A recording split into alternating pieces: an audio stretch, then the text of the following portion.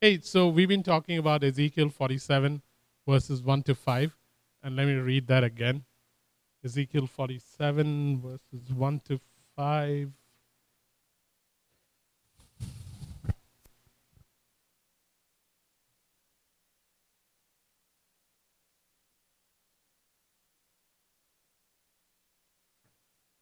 And here's what it says.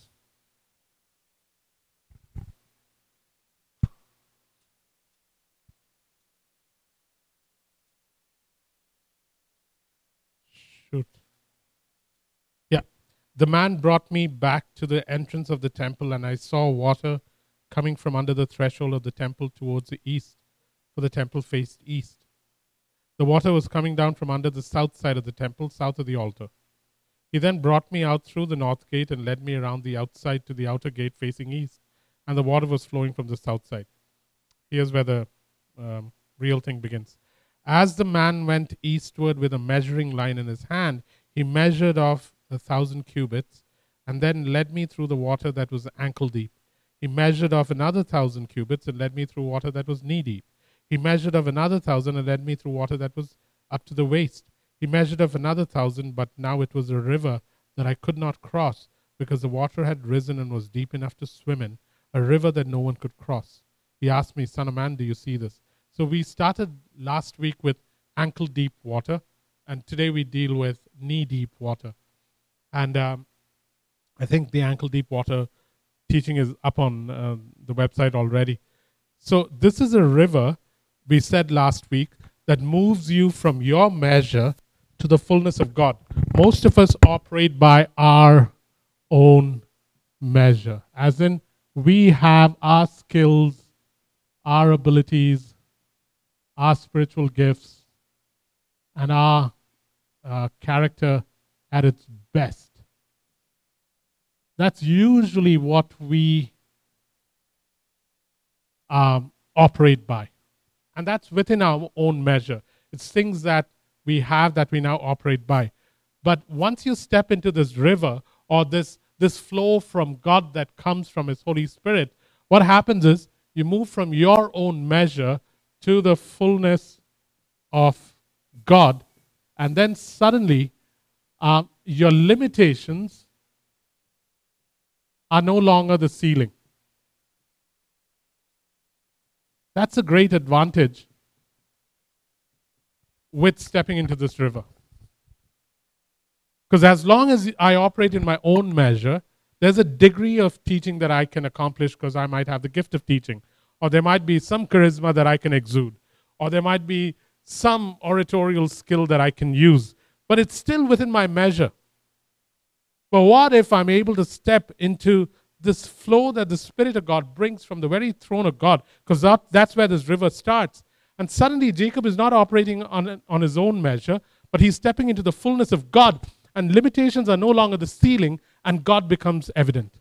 God is on display through mere human vessels like you and I. This is the brilliance of stepping into this river. And whether you're leading worship, whether you're working on a car, whether you're washing dishes, you can step into a whole different way of doing things where the fullness of God becomes your measure. This is how Jesus operated. I want to remind us that Jesus had the same limitations that I have. The only difference was He could have lived on forever. There might have been some talents that I have that He didn't have. He was not super gifted. He wasn't the best carpenter in town. We just assume that He was this perfect, chiseled, Adam-like, perfect man who came down to the earth. They say that if you looked at Him, you wouldn't give Him a second look. I get second looks. The point is, you're laughing too loud. I'll have to talk to your husband about this. Yeah. So the point is that we just assume He was the best carpenter, that His tables and chairs would never break and stuff like that. He was diligent. He would have done everything He could. But we must understand that He had limitations just like you and I. So how did a man with such limitations, because he had to be 100% man, walk in the fullness of God? Because he learned how to step. into the fullness of God by the power of the Holy Spirit. This is a beautiful thing about Jesus. That's what makes him a high priest. Otherwise, he's not a high priest. He's a heaven-sent God-man who cannot intervene on our behalf.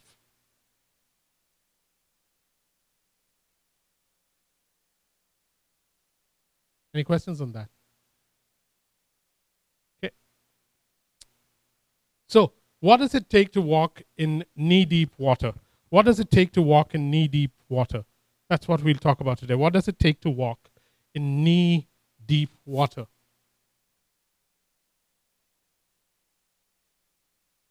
Guys, if you want to walk in knee-deep water, you have to take on a certain characteristic of Christ. And it's open to everybody. Eh? Everyone can become like this. Because if we are the body and we're connected to the head, then we do have what is in the head flow into the body.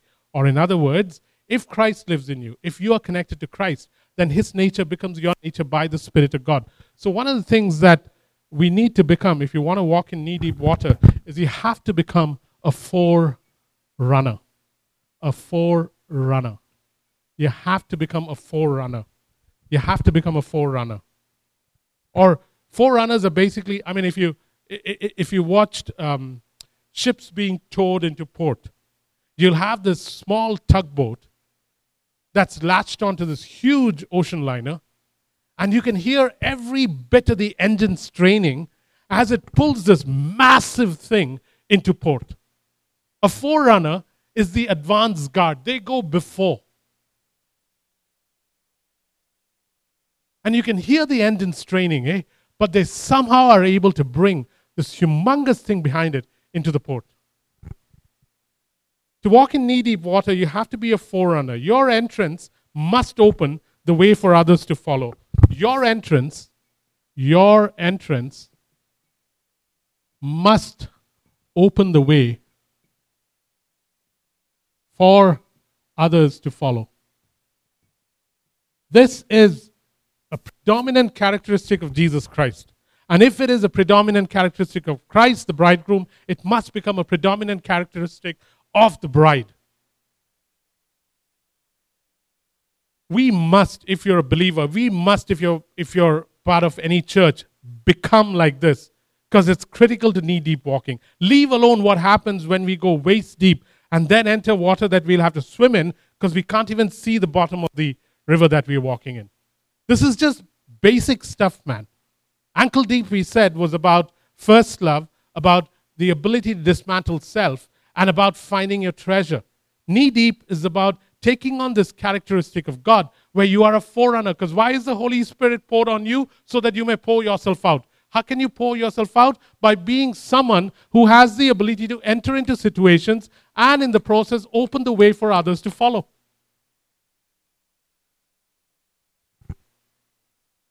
Hebrews 6, 19 and 20.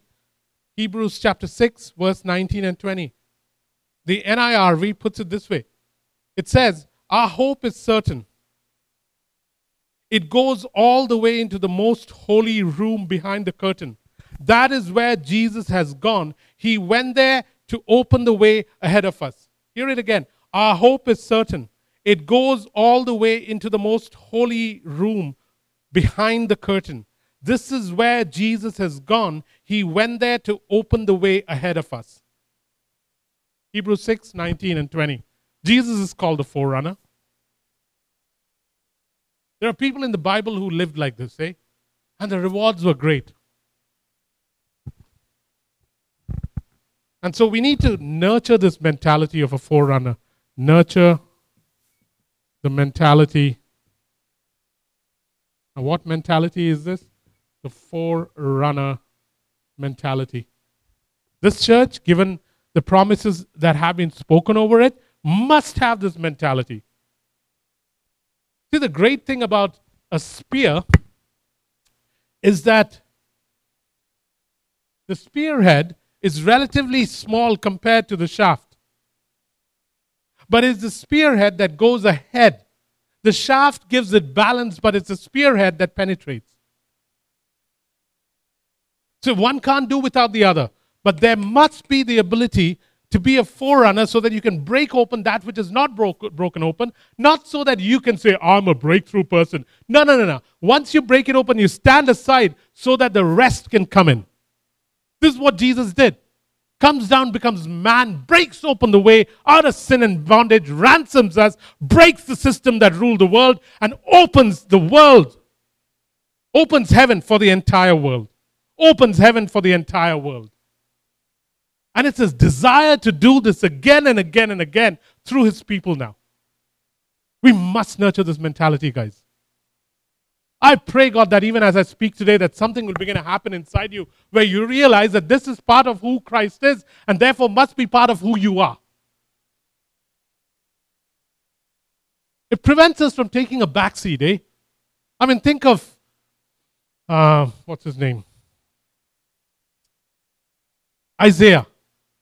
Isaiah chapter 6, verse 8. I mean, I know I've said this before, but God is musing in heaven and he decides that his musings will be audible. He's not speaking to anyone particular. He's just throwing it out there.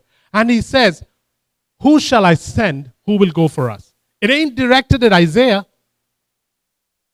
It just so happens that Isaiah hears and he rises up and he says, I will go, O God, send me. This is the forerunner mentality that volunteers for assignments that you don't know the full picture of. You first volunteer and then find out, so what's this about? And then by that time it's too late. Because God is safe, eh? God is safe. Whenever he wants to, I mean, guys, I'm telling you something. There are so many opportunities in life that are not supposed to be yours, but can be yours if you so choose. It's like Mission Impossible. Should you choose this mission, go ahead. But this message will self-destruct in 10 seconds. The point is this, that listen. God gives assignments that aren't necessarily meant for you, but are thrown out there saying, here's something, do you want to take it up? Look at Isaiah was one of the guys who did that. The next guy is Jonathan. In 1 Samuel 14, here's what's happening. Saul and about 600 men are sitting under a pomegranate tree in a place called Migron. They're sitting there even though the Philistines are gathering in the valley below. Jonathan and his armor bearer decide that, hey, let's venture out. So they begin to go out. They go between two cliffs, one called Bozez, the other called Sene, and they march their way up. And they look at the enemy, and this is what Jonathan says. God can deliver with a few or with plenty. Let's go up and engage the enemy. If they say, come here, we'll go. If they say, don't come, we'll stay here. And Jonathan and his armor bearer go out. You know what happens? They rout the enemy. That's in verse 6. In verse 22 or thereabouts, Saul suddenly hears that the enemy is fleeing. So now what does Saul and the rest of the army do? They all gather up, muster their strength, shout, and there's a rout of the Philistines from one end to the other. But who started the process? Jonathan and his armor bearer. At the end of the day, all this is for one purpose, so that others benefit. You pour yourself out so that others can make an entry. It's like this machete-wielding guy who cuts through bush, because if he cuts through this bush, the rest of the people can access what needs to be accessed. This is the nature of God. This is your nature just because he lives in you. You don't have to be apostolic for this. You just have to be a believer. You don't have to be a pioneer and go on a mission trip. You just have to be a believer. Another guy who did this was Joab, Joab. He was a general in David's army. How did he become a general? Strange story. If he wrote his history, and you'll see it in 2 Samuel 5:8 and 1 Chronicles 11:6. Here's what happens. David wants to take Zion. Zion is a stronghold of the Jebusites. It used to be on a hill. It used to be a powerful fortress. Nobody could get there.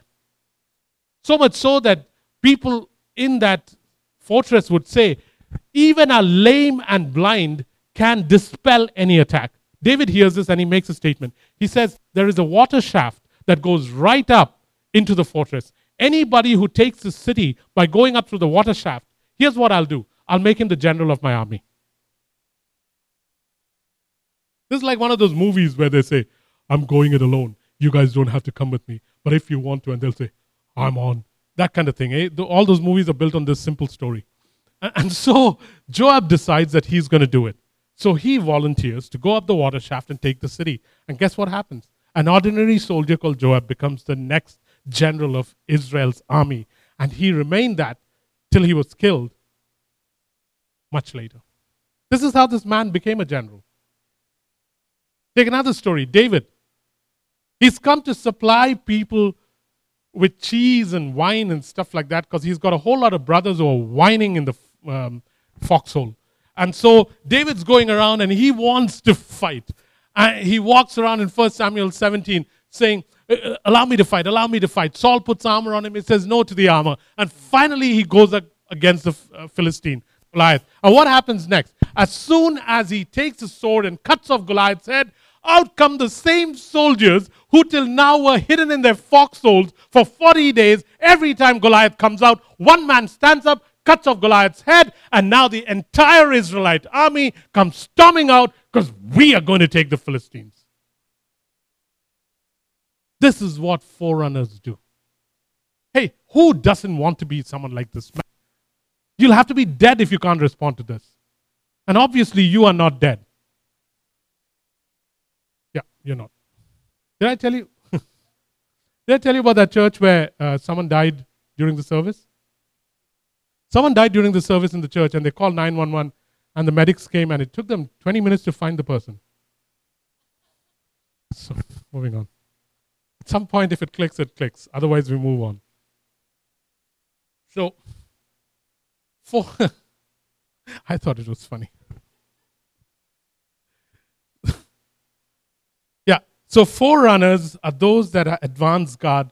If you want to walk in knee-deep water, you must nurture the mentality of these men I've talked about and of Jesus. Any questions before we go on?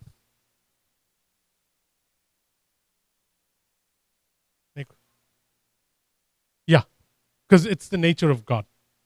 In the process, you may be appointed to different things. But we are all called to be ones that open the way for others. No one's an exception. The opposite of forerunners is what Jesus blamed the Pharisees for and the scribes for. He said, you do not enter, and you take away the keys so that others cannot enter. That's the opposite of forerunning. Where we stand before the door, we have the key in our hands, we do not open it for others to enter, and we take away their ability to enter.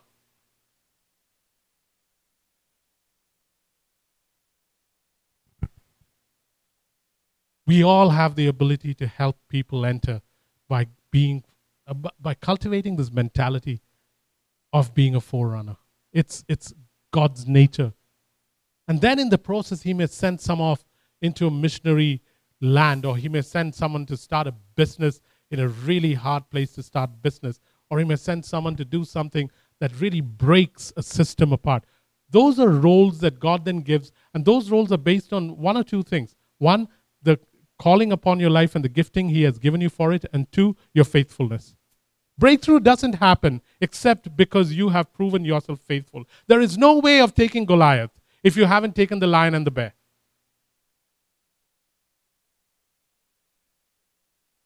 There's no way you give up Isaac without giving up country, clan, Ishmael, Hagar, Lot, and finally Isaac.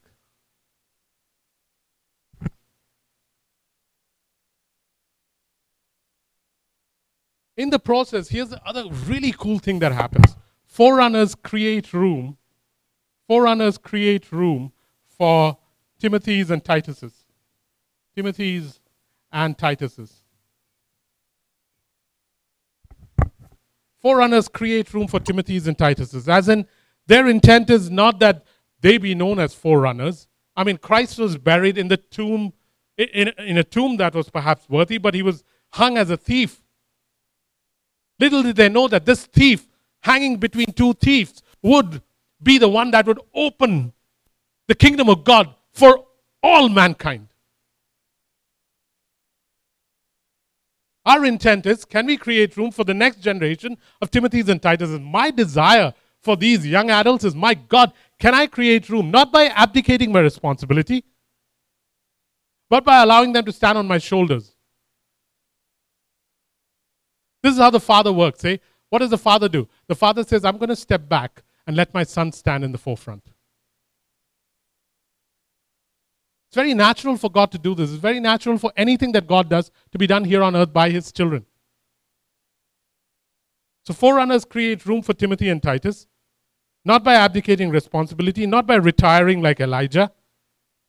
Elijah retired. He was a nice man, but he retired. But letting them stand on your shoulder while you step into the background. You got to do this, guys. You got to do this. We don't have a choice in these matters. This is the nature of God. Really, do you have a choice? No. You don't have a choice. Okay, we might not get there tonight. We can get there day after tomorrow.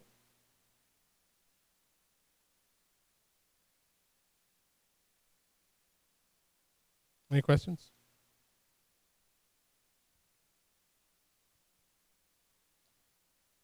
Okay, to walk in knee-deep water, if you read Hebrews chapter 6:19, it says you have to enter behind the curtain.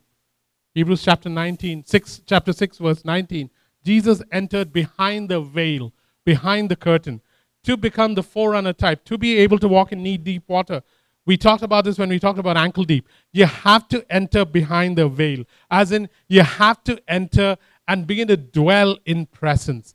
Dwell in presence. We talked about that last time. We said some of the ways to dwell in presence is to recover first love. First love requires time, to dismantle self, and to figure out where your treasure is. And how do you know where your treasure is? Treasure is measured by the pleasure that you have in things. Pleasure is the experience of joy that you have over treasure, and that kind of treasure you will sell anything for. This is a question we must confront perhaps on a monthly or a weekly basis. Jacob, what is your treasure? And Jacob, your treasure will be betrayed by the pleasure you take in it. And Jacob, how much are you willing to sell for this treasure? And that's a question I want to ask you right now. What are you willing to sell for the treasure that you take great pleasure in? Who is it? What is it? And then we talked about the pleasure of God. We said, what is the pleasure of God? And the pleasure of God is very simple. If He calls Himself the bridegroom, then His pleasure is in His bride. And therefore, if I lose the centrality of the church in my life, then I lose out on the centerpiece of God's heart. Just think of that, eh? Think of spending your entire life on earth not having the same pleasure that your Father has. That'll be a stunning awakening. I thought it was prosperity, oh God. No, son, it was the centrality of the church.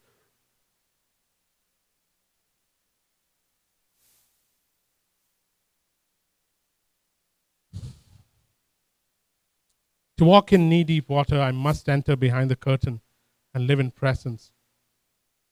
I want to read something written by Watchman Nee. Here's what he said. I'll read it twice if necessary. How hard we often find it to drag ourselves into His presence. We shrink from the solitude, and even when we do detach ourselves physically, our thoughts still keep wandering outside. Many of us can enjoy working among people, but how many of us can draw near to God in the Holy of Holies? Yet it is only when we draw near to Him that we can minister to Him. Unless we really know what it is to draw near to God, we cannot know what it is to serve Him. Unless we really know what it is to draw near to God, we cannot know what it is to serve Him. It is impossible to stand afar off and still minister to Him. We cannot serve Him from a distance. Ezekiel 44:16, they shall enter my sanctuary, and they shall come to my table to minister unto me, and they shall keep my charge.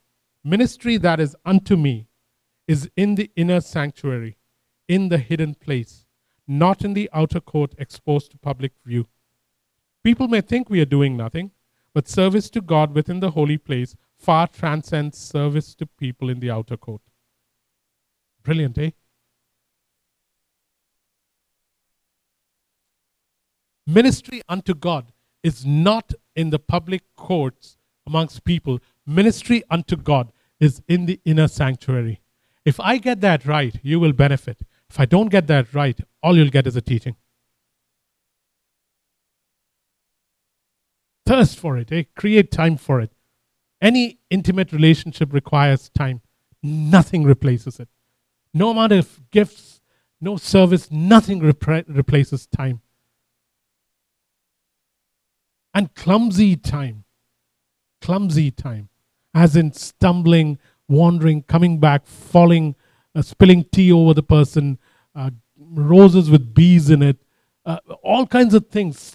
Clumsy time, as in you offer the person a rose and there was a bee in it and you didn't know. Meaning you'll make mistakes, but it's still time spent with someone. This is important.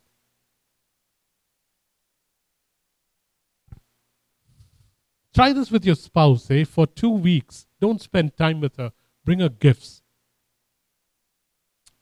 And see how it works after 2 weeks. She'll get tired regardless of how much you've spent on her. Because what she requires is time.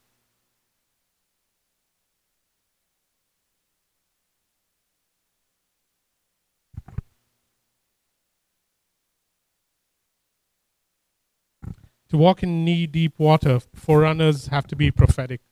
To walk in knee-deep water, forerunners have to be prophetic. And what do I mean by prophetic? I don't mean prophesying.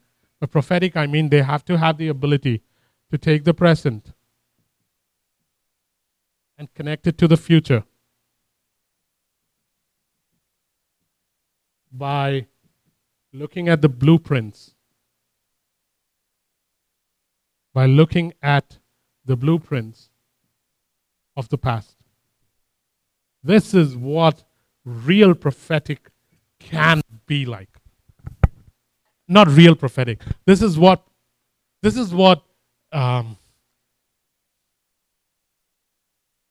biblical prophecy actually looks like. If you take any of the prophets in the Old Testament or the New Testament, you will find that it was not so much about prophesying. They weren't known for personal prophecy or prophesying. It was about taking the present, connecting it to the future of God by looking at blueprints in the past. This is what Peter does in Acts chapter 2. He stands up and he says, this is that. And what does he mean by that? He's saying, you've just heard these guys speak in tongues. This is the present. But now let me tell you what it is about. It is about the future kingdom that has now come. And how do we know that? Let me show you the book of Joel and take you to Joel chapter 2 and show you that this was prophesied then. This is that. Take Paul. Acts chapter 10. No, not Acts chapter 10. Take Paul, Ephesians chapter 3. Verse 3 to 6. And he says, this is a mystery that has been hidden since the beginning of time and is now being revealed through his holy apostles and prophets. And what is the mystery? That Christ now has decided to reveal himself not to the Jews only, but to the Gentiles, and to make one man out of the Jew and the Gentile, and that Christ in us, the hope of glory, is the mystery that has been hidden for the ages. What does he do? He goes, takes the present, amongst the Ephesus, connects it to the future, that God is redeeming every nation, and then takes them back to the past and shows them that this has always been the plan of God.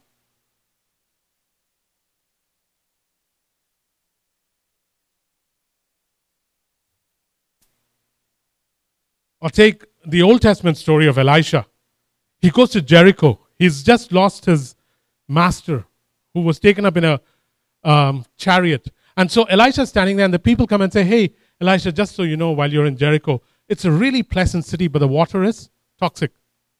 It causes barrenness. And Elisha takes the precedent and says, bring me a bowl with salt in it.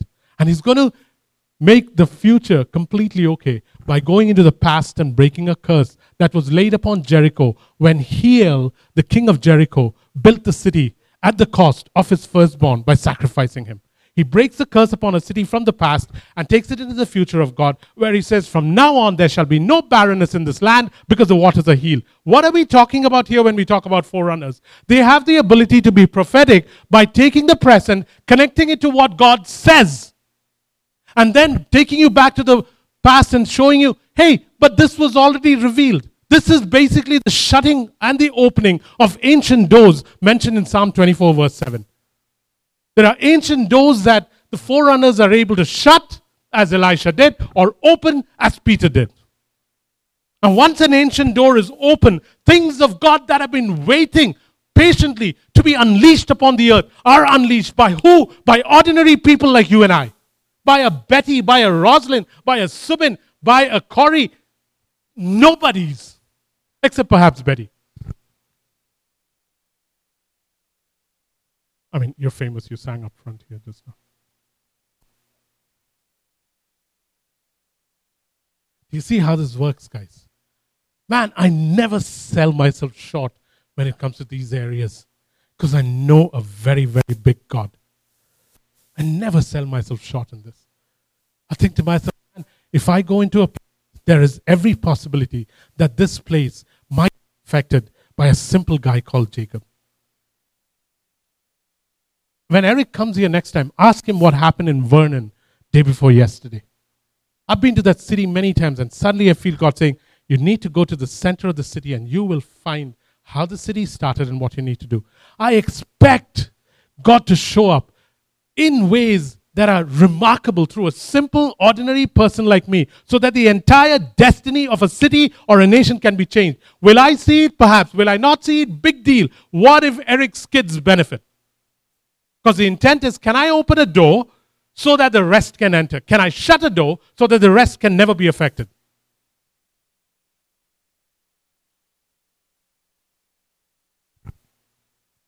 Don't sell yourself short, man. Your God is pretty awesome.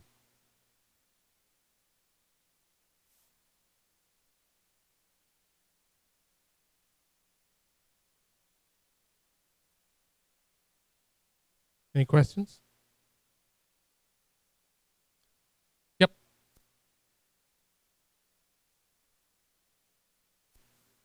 Yeah.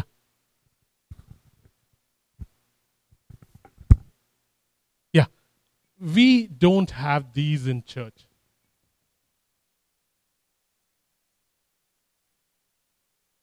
We either have prophets or we have theologians. We don't have prophet theologians.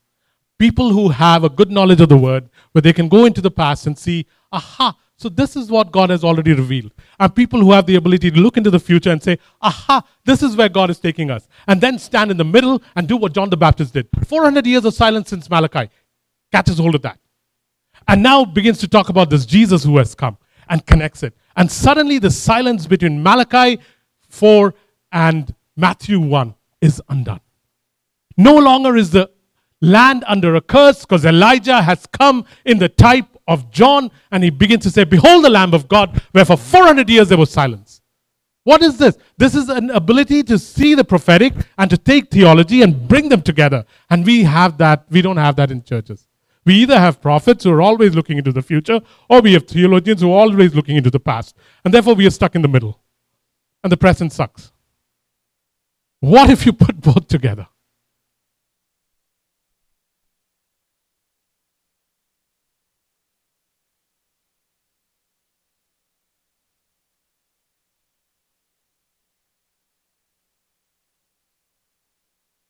You can all hear him, right? I'm trying hard too. Okay, so here's what Sheldon is saying. Sheldon is saying, so it's not... Go ahead, Sheldon.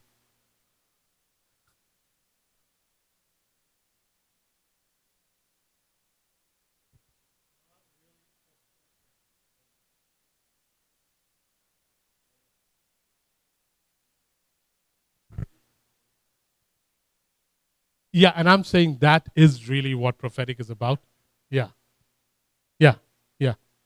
Because this is what Isaiah did. This is what Jeremiah did. This is what they would look into what Moses had written, and then they would begin to talk about the future.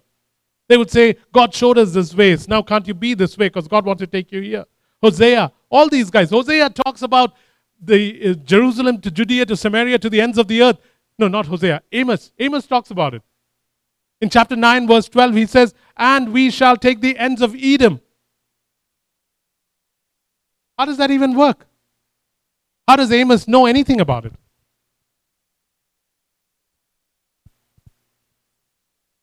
To walk in knee-deep water, you must be cloaked with zeal. To walk in knee-deep water, you must be cloaked with zeal. To walk in knee-deep water, you must be cloaked with zeal. It's getting warm here, man. To walk in knee-deep water, you must be cloaked with zeal. Psalm 69:9. Man, one of the things that consumes God has been repeated so many times. You see it in the New Testament, you see it in the Old Testament. Psalm 69:9 says this, oh God, zeal for your house has eaten me up. Zeal for your house has eaten me up. Man, you got to desire this. Hey, I'll tell you one of the biggest advantages that I have as a pastor and that you have in me being your pastor is that zeal for the house of God consumes me, man. You are so blessed that it does. You are blessed because it consumes me. Oh, how blessed will I be and the rest of the world be if all of us got into the same river. Zeal for your house, O God, consumes me.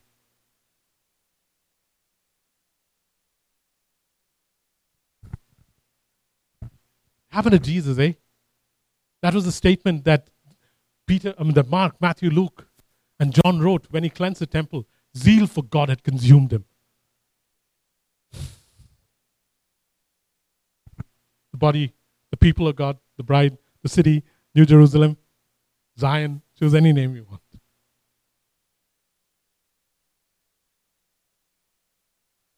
If you want to walk in knee-deep water, learn how to be stirred up by the Spirit.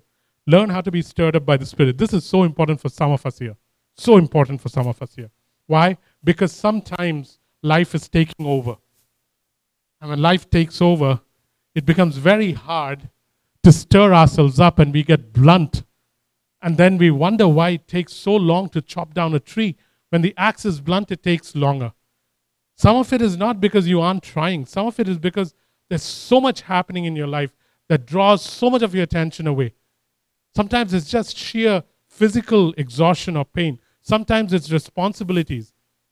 And you wish you could be cloaked with the zeal of God, that you could wrap yourself up in zeal. And so learn how to stir yourself up in the Holy Spirit. And here are some beautiful ways that we can. One, I said this last week, to find God's priority, season, mountain He wants you to climb, or walk on water assignment He has for you at this present time. He has for you. It can be something very mundane, like taking care of your spouse. But find out. Don't just go with whatever life throws your way. Go with what God throws your way. And then life begins to behave. Find out, oh God, right now between August and December, what's your priority? What kind of a season am I in? What's the mountain that you want me to climb? What's the walk on water assignment that you are assigning to me? Purpose always provokes the Holy Spirit and stirs a man or a woman up. Always does. Ask. Now if you're saying, but I've asked and I've found none, then ask again. And then go sit with people who know how to ask and ask with them. And when they tell you, please embrace it. Don't go asking God to confirm it. And then when He confirms it, don't go ask for another confirmation and another rainbow in the sky. Because it'll be 2021 by then. Second,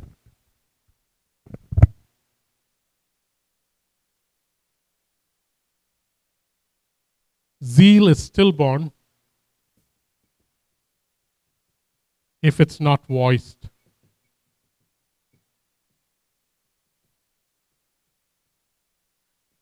It says in Isaiah 42:13 that God stirred himself up with zeal and he was marching forward as a soldier. And then it says God began to shout and declare who he was.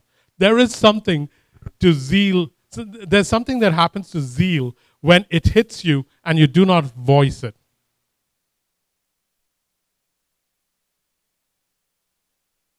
As in, you're stirred up in your spirit and like you know it in your stomach, but you don't want to say anything because you're either Canadian or British. That doesn't work. You have to speak it out.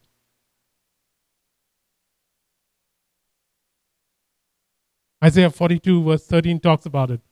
I find it very difficult when something is happening inside and you can't say it. You've got to say it, man. If you want to kill zeal, stay quiet. It's the easiest way to destroy zeal. Zeal requires expression. And sometimes all it'll be is a, whoa! I know, that frightened everybody. I did that deliberately. Sometimes that's all. You don't even have words to put things in. Your kids must have woken up. They're not frightened, right? Okay. You can come back next week. Yeah. So, zeal requires expression, man. Sometimes it's just a shout, but it requires expression. Do not stifle it, you'll kill it. Do not stifle it, you'll kill it. Next.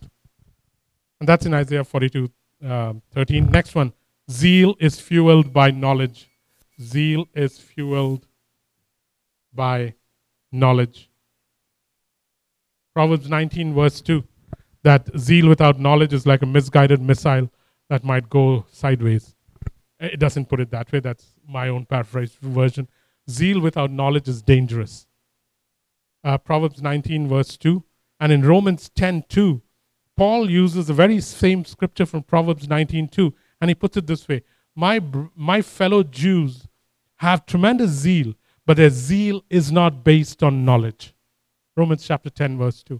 And so if you want to stir up zeal, if you want to be cloaked with zeal, if you want the stirring of the Holy Spirit to now become something for you, you have to add knowledge to it. And by knowledge, I simply mean the knowledge of the Word and the knowledge of the nature of God. Now you begin to mix them together and it's like gunpowder, man. It's just waiting for ignition. When you receive a prophetic word, my God, you got to take that and run to the Word and find out what the Word says about the prophetic word. Mix both together and now you're ready for an explosion.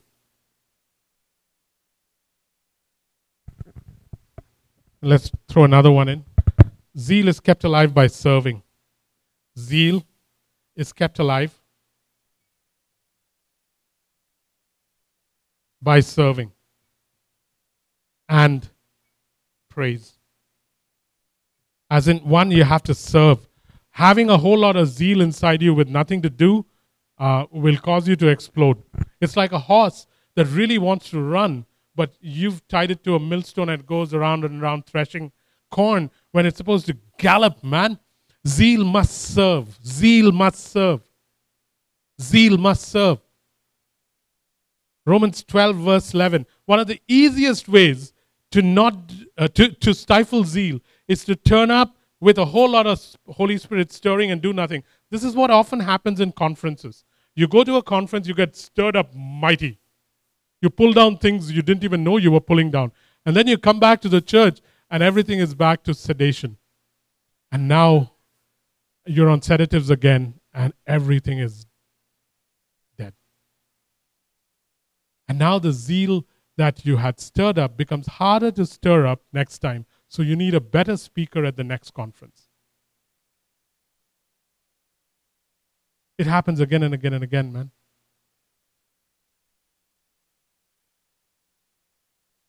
And zeal can be fueled with praise. Habakkuk 3:18 and 19. In the Message it says, even though the fig tree has not blossomed, even though there's nothing happening, I am expecting God's rule and I will engage in cartwheels of joy and rejoice in God, who will give me the hind feet of a deer, and I will scale the mountains for God.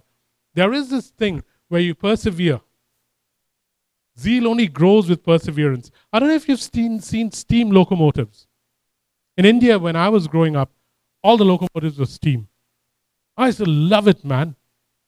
I mean, it's so hot in India, standing next to a steam locomotive doesn't make any difference.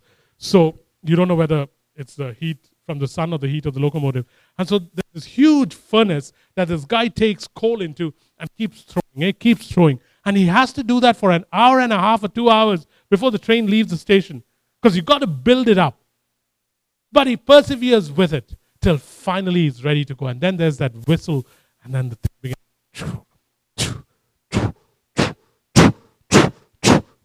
Choo choo train.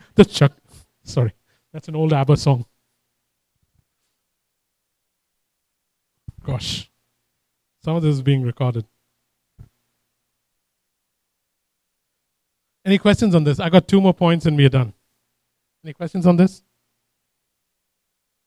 You guys go listen to these messages. They're pretty good.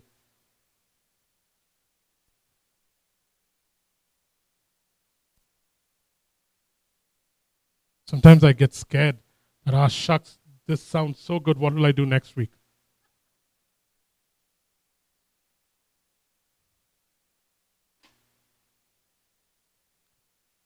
Forerunners have the faith to carry the ark of God into the Jordan in flood.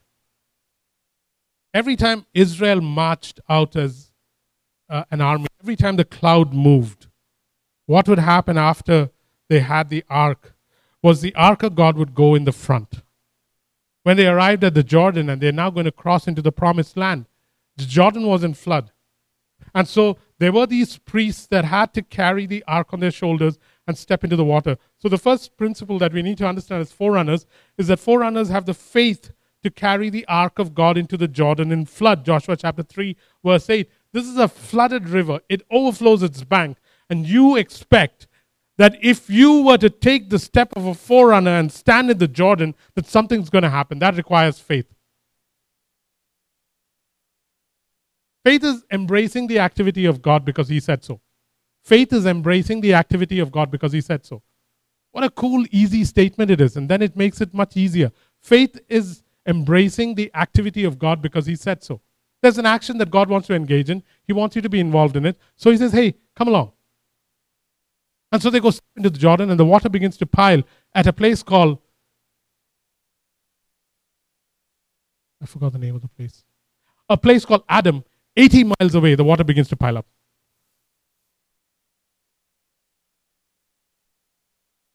So not only do they have to have the faith, they then have to have the obedience to carry the ark on their shoulders. Because if you carry it any other way, it doesn't bring God glory. There's this thing that goes with faith called obedience, and forerunners have to do it right. Forerunners have to do it right. They have to say, okay, I'll carry it on my shoulders. I'll carry it on my shoulders. You know what happened to David when he didn't? Forerunners know how to accurately represent God's glory, because they know that if they accurately represent God's glory, that God's government or God's rule will come into a place. You have to do it exactly as God tells you. You cannot amend God's ways. There is protocol with the Holy One of Israel. And some of His protocol, even though He is Father, cannot be amended.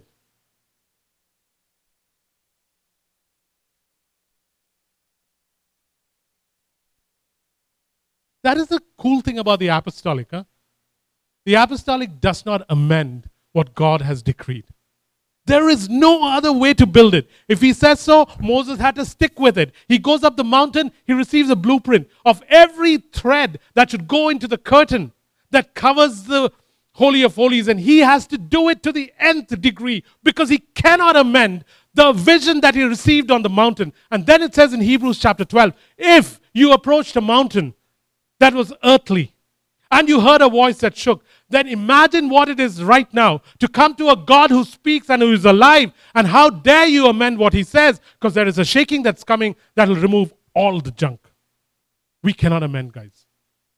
Sell your heart for it, that I will not amend. His ways are His ways and they shall be mine.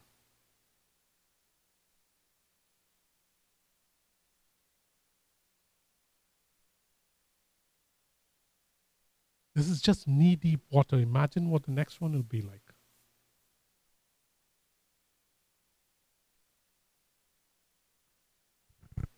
When we begin to walk like this, guys, the greatness of God's rule and the greatness of His shalom or unlimited wholeness is released through you into situations.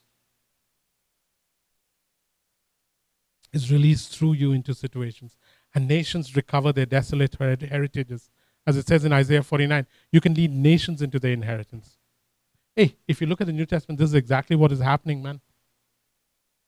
Paul would go into a place. He would represent God's glory accurately. It doesn't matter whether it's in Athens with all those idols, or whether it's in Ephesus with Diana of Artemis, or whether it's in Philippi with a woman with the spirit of divination. He knew how to bring the rule of God and the shalom of God into cities. So much so that the Christians were known as troublers. We can be troublers. We can be troublers. On one hand, we bring trouble. On the other hand, we dispense peace. It's brilliant. You must not sell yourself short. You must understand that you can do it because you belong to a body in whom the nature of God dwells. Not Acts 29, the church. We sell ourselves short, man.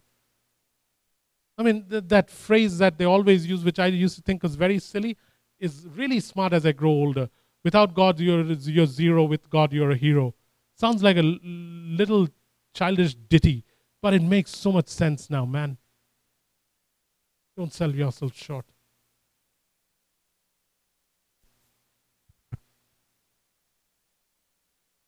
Any questions? Greater darkness, greater light. It's in the midst of tumult that glory is revealed.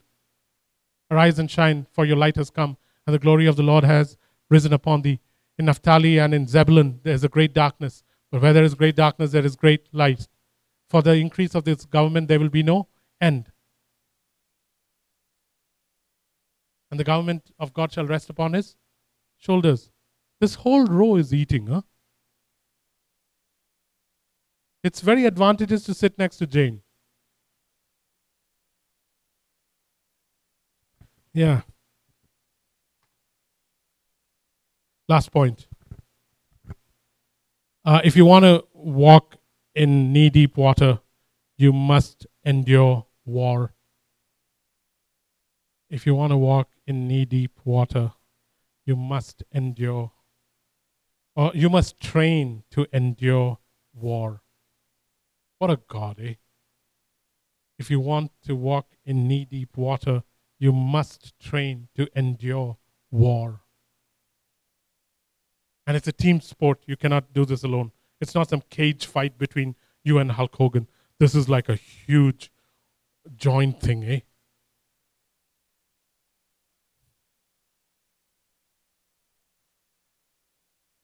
You know Judges chapter 3, verse 1 and 2, we talked about it.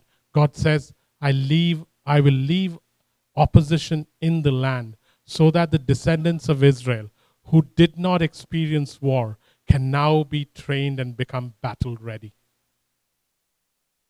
Church, some of the problems you're having in your life right now need to be persevered through. They will not go away. You must endure them. Otherwise, you will not be trained. Sometimes I deliberately put you into situations which are highly uncomfortable for you just so that you can be trained. Without friction being created, there is no grip. You only know your sons when you offend them.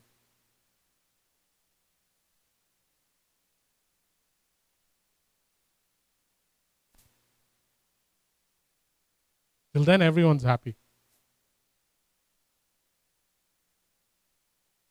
If you want to walk in knee-deep water, you must train to endure war. You know, one of the things I keep thinking is, okay, Father, I've got to persevere through this. I was telling God this morning that, Father, there's so many times where I just get tired and I think to myself, well, you be God, I'm not going to do this anymore. And that is such a throwing in the towel, where I begin to say to him, you are God, you'll have to deal with this. No, I want to work with you as you deal with this. When he comes, will he find faith? Will I begin to moan and complain about the fact that it looks like he's sleeping at the stern of the boat? I hate it when I do that. instead of actively participating in what he said and saying to the other disciples, hey, it's okay. He said we're going to cross over to the other side. So what if there's a storm? Hey, here's a bucket. Start pouring out water, bailing out some water so that we don't go under. But we won't go under because I don't do that, man. Instead, I just start looking at him and saying, how come you're not coming through? It's been so long. I've stood in faith. I've spoken. I've decreed. I've declared. Nothing's happening. Oh, God, now. And then I end up saying, okay, you have to do it now because I'm tired of this. I hate it when I do that. I want to be an active participant with God.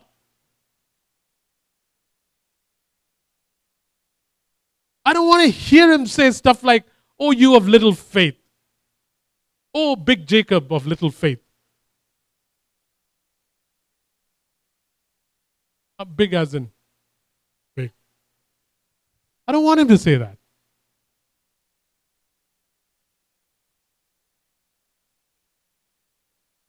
It's a little hard preaching to you today. So let me end. May you be like the 10,000 that Gideon had left. I love it, man. He started out with 32,000 and he has to go against. So you got 200,000 here and he's got 32,000 here. God says, okay, go and ask people who want to go home to go home. And so 22,000 go home and he's got 10,000 left. You got to be like the 10,000 man who didn't want to go home. That's knee-deep walking. These 10,000 know that 22,000 have gone home. But they know also that if they win, this will be the end of the Philistines for a very long time, and the rest of Israel can walk in. And God was happy with the 10,000, eh?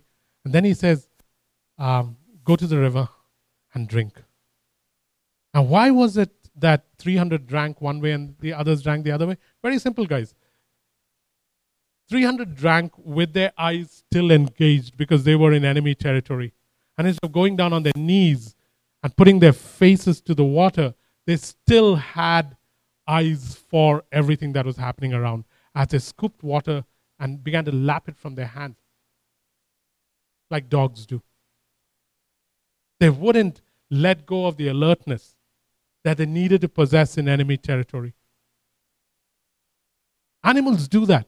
If you watched animals near a watering hole, doesn't matter how hot it is, they don't go straight into the water. Most antelopes, deer and all those animals that are prey always drink by making sure that their eyes and ears are alert to predators. And out of that, he chooses 300. Those are the kind that can then proceed to waist-deep water. But the 10,000 are knee-deep. Lap up water like dogs, and we can go next week and see what happens to guys who are waist-deep in water. What does it mean to be 300 strong? 300 strong is to be unengaged in civilian affairs, like Paul says to Timothy. Hey, Timothy, if you're a soldier, be disengaged with civilian affairs. Don't get caught up in it. Be ready. Be alert. Eyes always looking. I love driving around or starting a day or going to Vernon or whatever and being alert. Father, is there anything you're showing me that will stand out even though I've seen it a million times? And if it stands out, what do you want to do?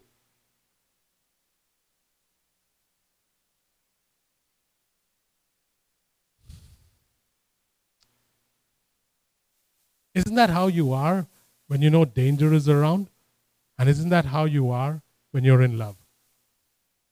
That's the only two times this happens. You're either in love and you're watching her every move, because if she coughs, you'll bring her not cough syrup, but a Coke. If she snaps a finger, you'll bring whatever she wants, because you're in love. So that's one time when you're highly alert. And the rest of the world is like shadows, like we sang. All that surrounds becomes shadows in the light of her. So that's one time you're highly alert. The other time you're highly alert is when there's danger. When you know you're in a dangerous place and now you're highly alert. Every face, every little dog that comes out of the alley is something you're frightened of. These are the two things that make you highly alert. May I suggest to you that that's how we need to walk. One, because we are deeply in love. Two, because there is a world that is still under the sway of the prince of the power of the air.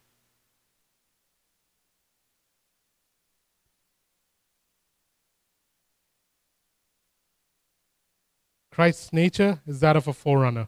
When I disconnect from this nature, here's what happens to kingdom life. Kingdom life is reduced to maintenance. Kingdom life is reduced to zealous training of gnats.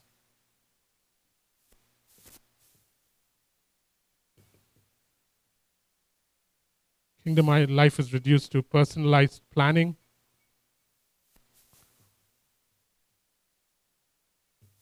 Kingdom life is reduced to preservation.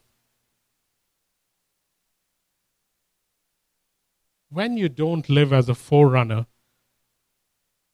where you're working with God to open the door for others, all you end up doing is maintaining or preserving what someone else has already run and got for you.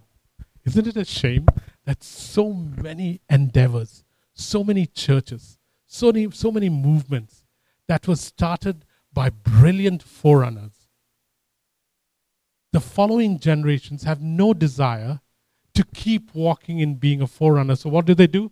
They maintain or preserve what was won for them by a previous forerunner. What a shame. What if we all die and the next bunch of kids that come up after us, instead of continuing with what we have done, they decide, well, we have this will last for another 30 years, and they don't do anything.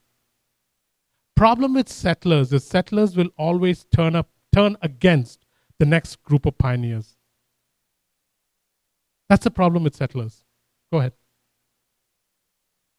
Sorry? Yeah. Yeah. Yeah.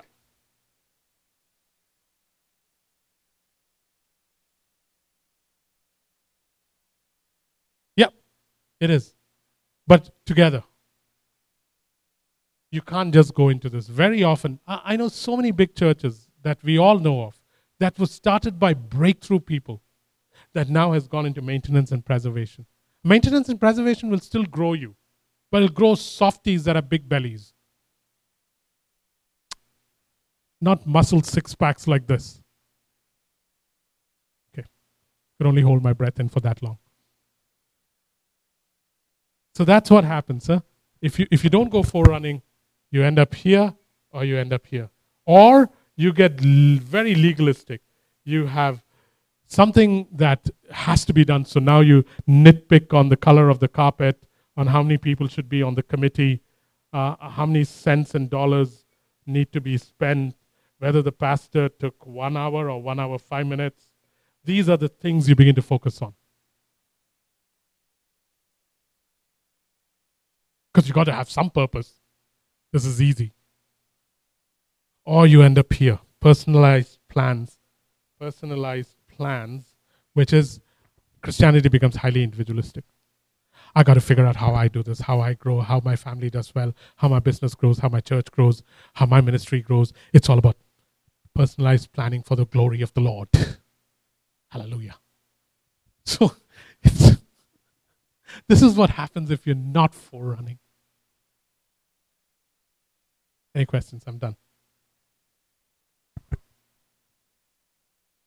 Any questions?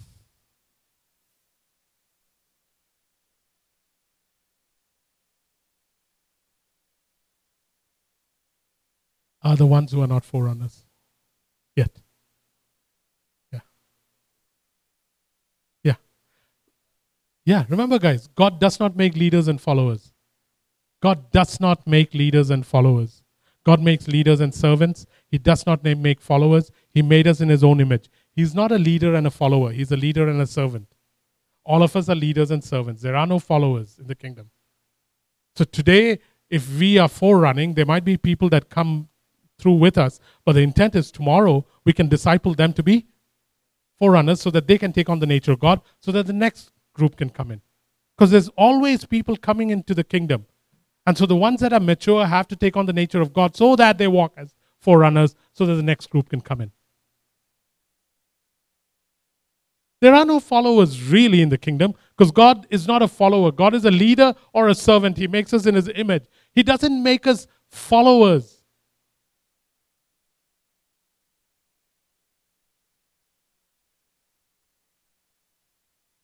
It's odd, but if the church gets it, then we will not remain in the pews as followers. Because most churches think, oh, those guys there are the leaders and the rest of us are followers. Not true. Leaders and servants.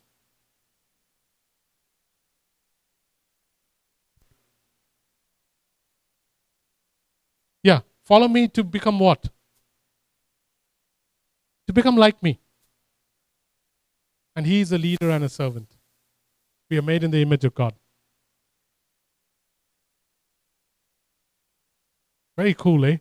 Had Adam not messed up, one of us would have, but had Adam not messed up, things would have been very different, eh? Let's pray. Father, I think you're brilliant. I think this teaching is brilliant too. And that's why I wanted to say first that you are brilliant, because stuff like this only you can provide, Father. Really. So thank you for showing us this stuff, Lord. Thank you for showing us what knee-deep water looks like. I'm looking forward to next week, Abba. What does waist-deep water look like?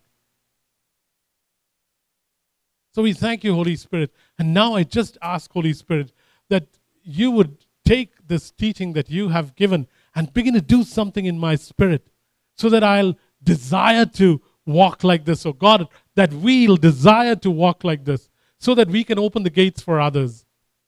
Everybody here, Lord, without exception, I pray for each one here. Father, I actually have the faith to pray for each one here to step into this role. I have the faith for it, and there are people here who have the faith for it, who can join me in desiring this. For everybody sitting here and everyone who isn't here, I pray that, oh God, for your name's sake, you must do this, oh God, for your name's sake, so that others can enter.